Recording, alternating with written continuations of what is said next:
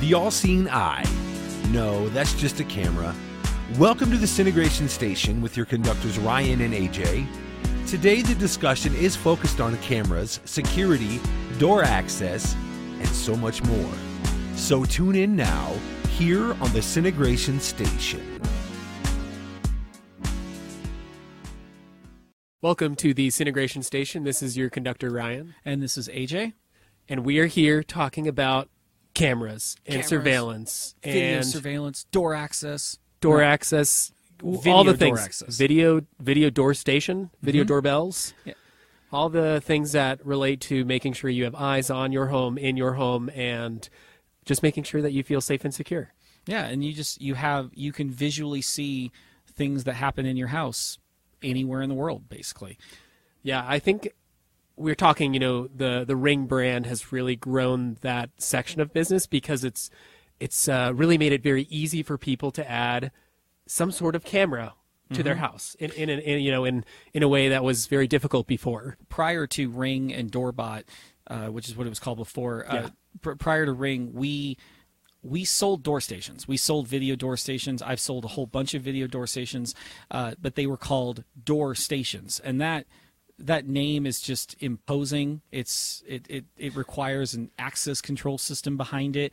We had to use weird words like SIP and intercomming and things like that when we were because it was tied into the phone system and answering. It wasn't like a connected smart device. It was like a camera with a little bell, but it would ring the phone, and there was a lot to it. Yeah, and Ring also they introduced a new concept, and there may have been other brands and technology back then too, but they introduced this concept of cloud recording.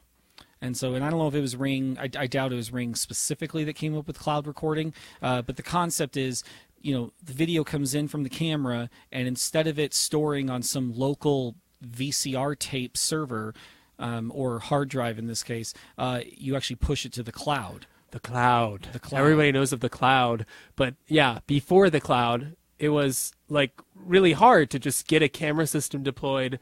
Probably even harder to find the footage you really wanted to see. That was a big deal. I mean, the user experience for cameras has come just leaps and bounds from where it was before. I remember, when I first started, and there was a problem at a facility or a property, I had to go out and scan through the footage, scroll through all the, it find the block that the cops needed, the chunk of the video, and I would export it. It would always be in some weird AVI file format or something that no one understood, and it was harder back then. It was harder. They've definitely improved, which is good. I mean, that's kind of the whole point of technology. True. Right? Get it better.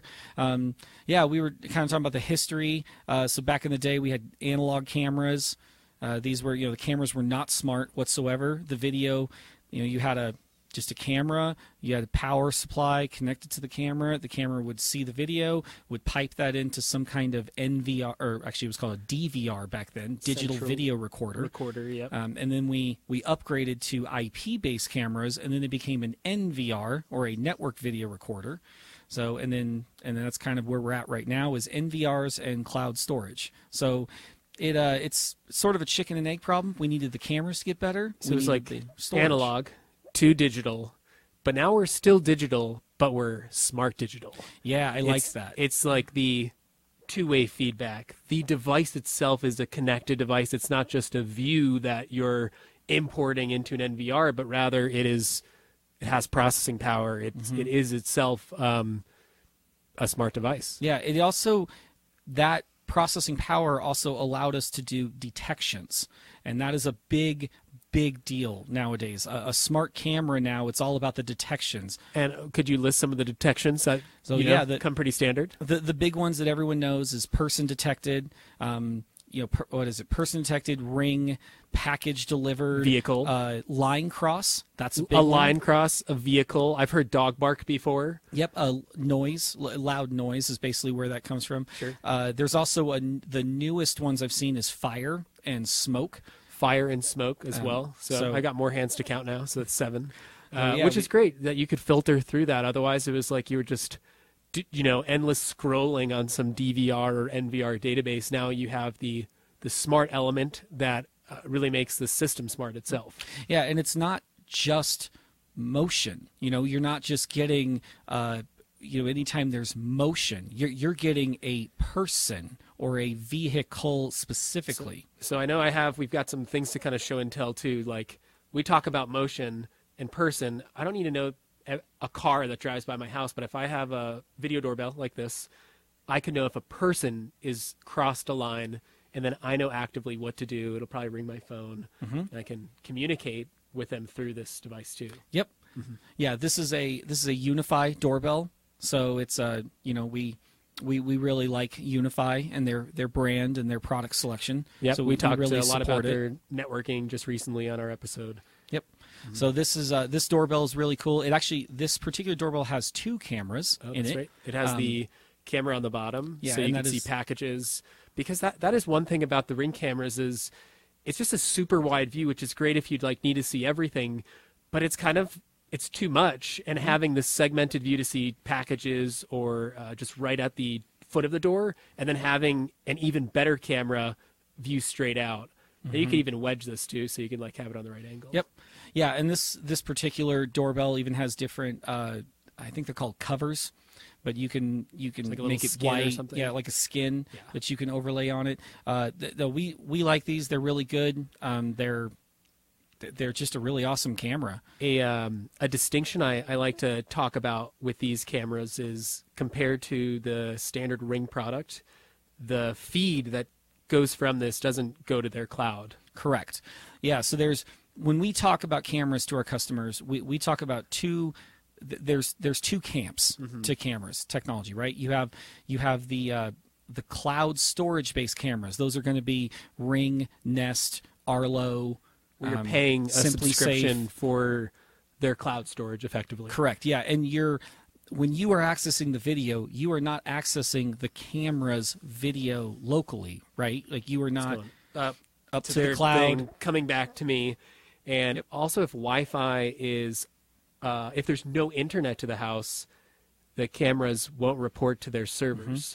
It also means that bandwidth upload is a big problem. Limited by the cloud storage. Correct. And server. Also, unless you are a business, most ISP plans, most internet service plans, do not have a really fast download, right? 1.2 gigabits per second. You can watch 20 Netflix movies simultaneously, but then their upload is maybe 1 or 2. And that's why we do the local recording. And I keep bringing this up just to show, but it has the storage drive, which we talked about in our networking episode, but it's more related to the surveillance system because Correct. The cameras themselves are branded Ubiquity. They connect to the networking system and they record locally, but it can always be accessed remotely as needed. Yep, because that is your internet.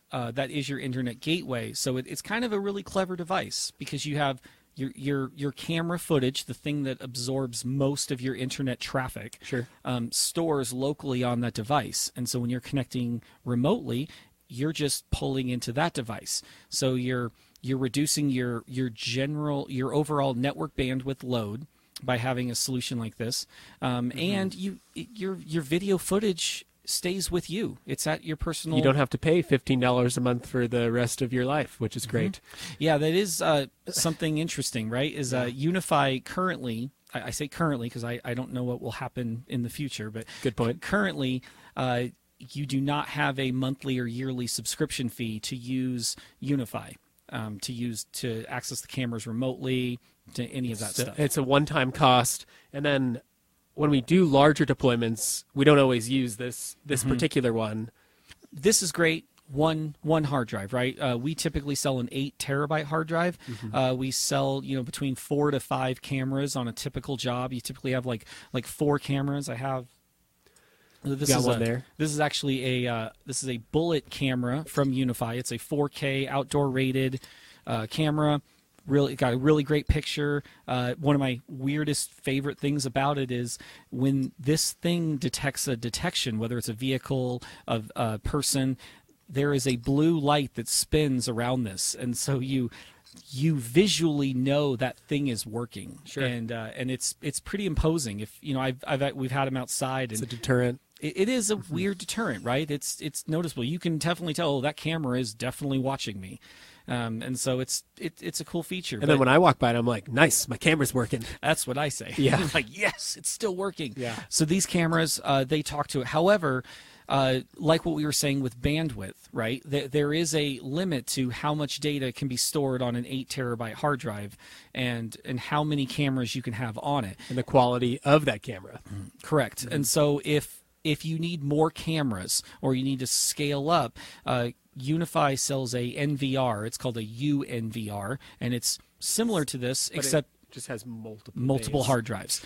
You also, the other benefit of having multiple hard drives is you get to add, I'm going to use a computer term called RAID, and RAID and RAID. RAID, correct. And what RAID does, I'll keep it simple, is it basically can either clone a hard drive. So you have 2 8 terabyte hard drives, it clones. So if one hard drive fails, you still have all your camera footage. It's like emergency redundancy. Correct. Yeah. And so, and then Because things break.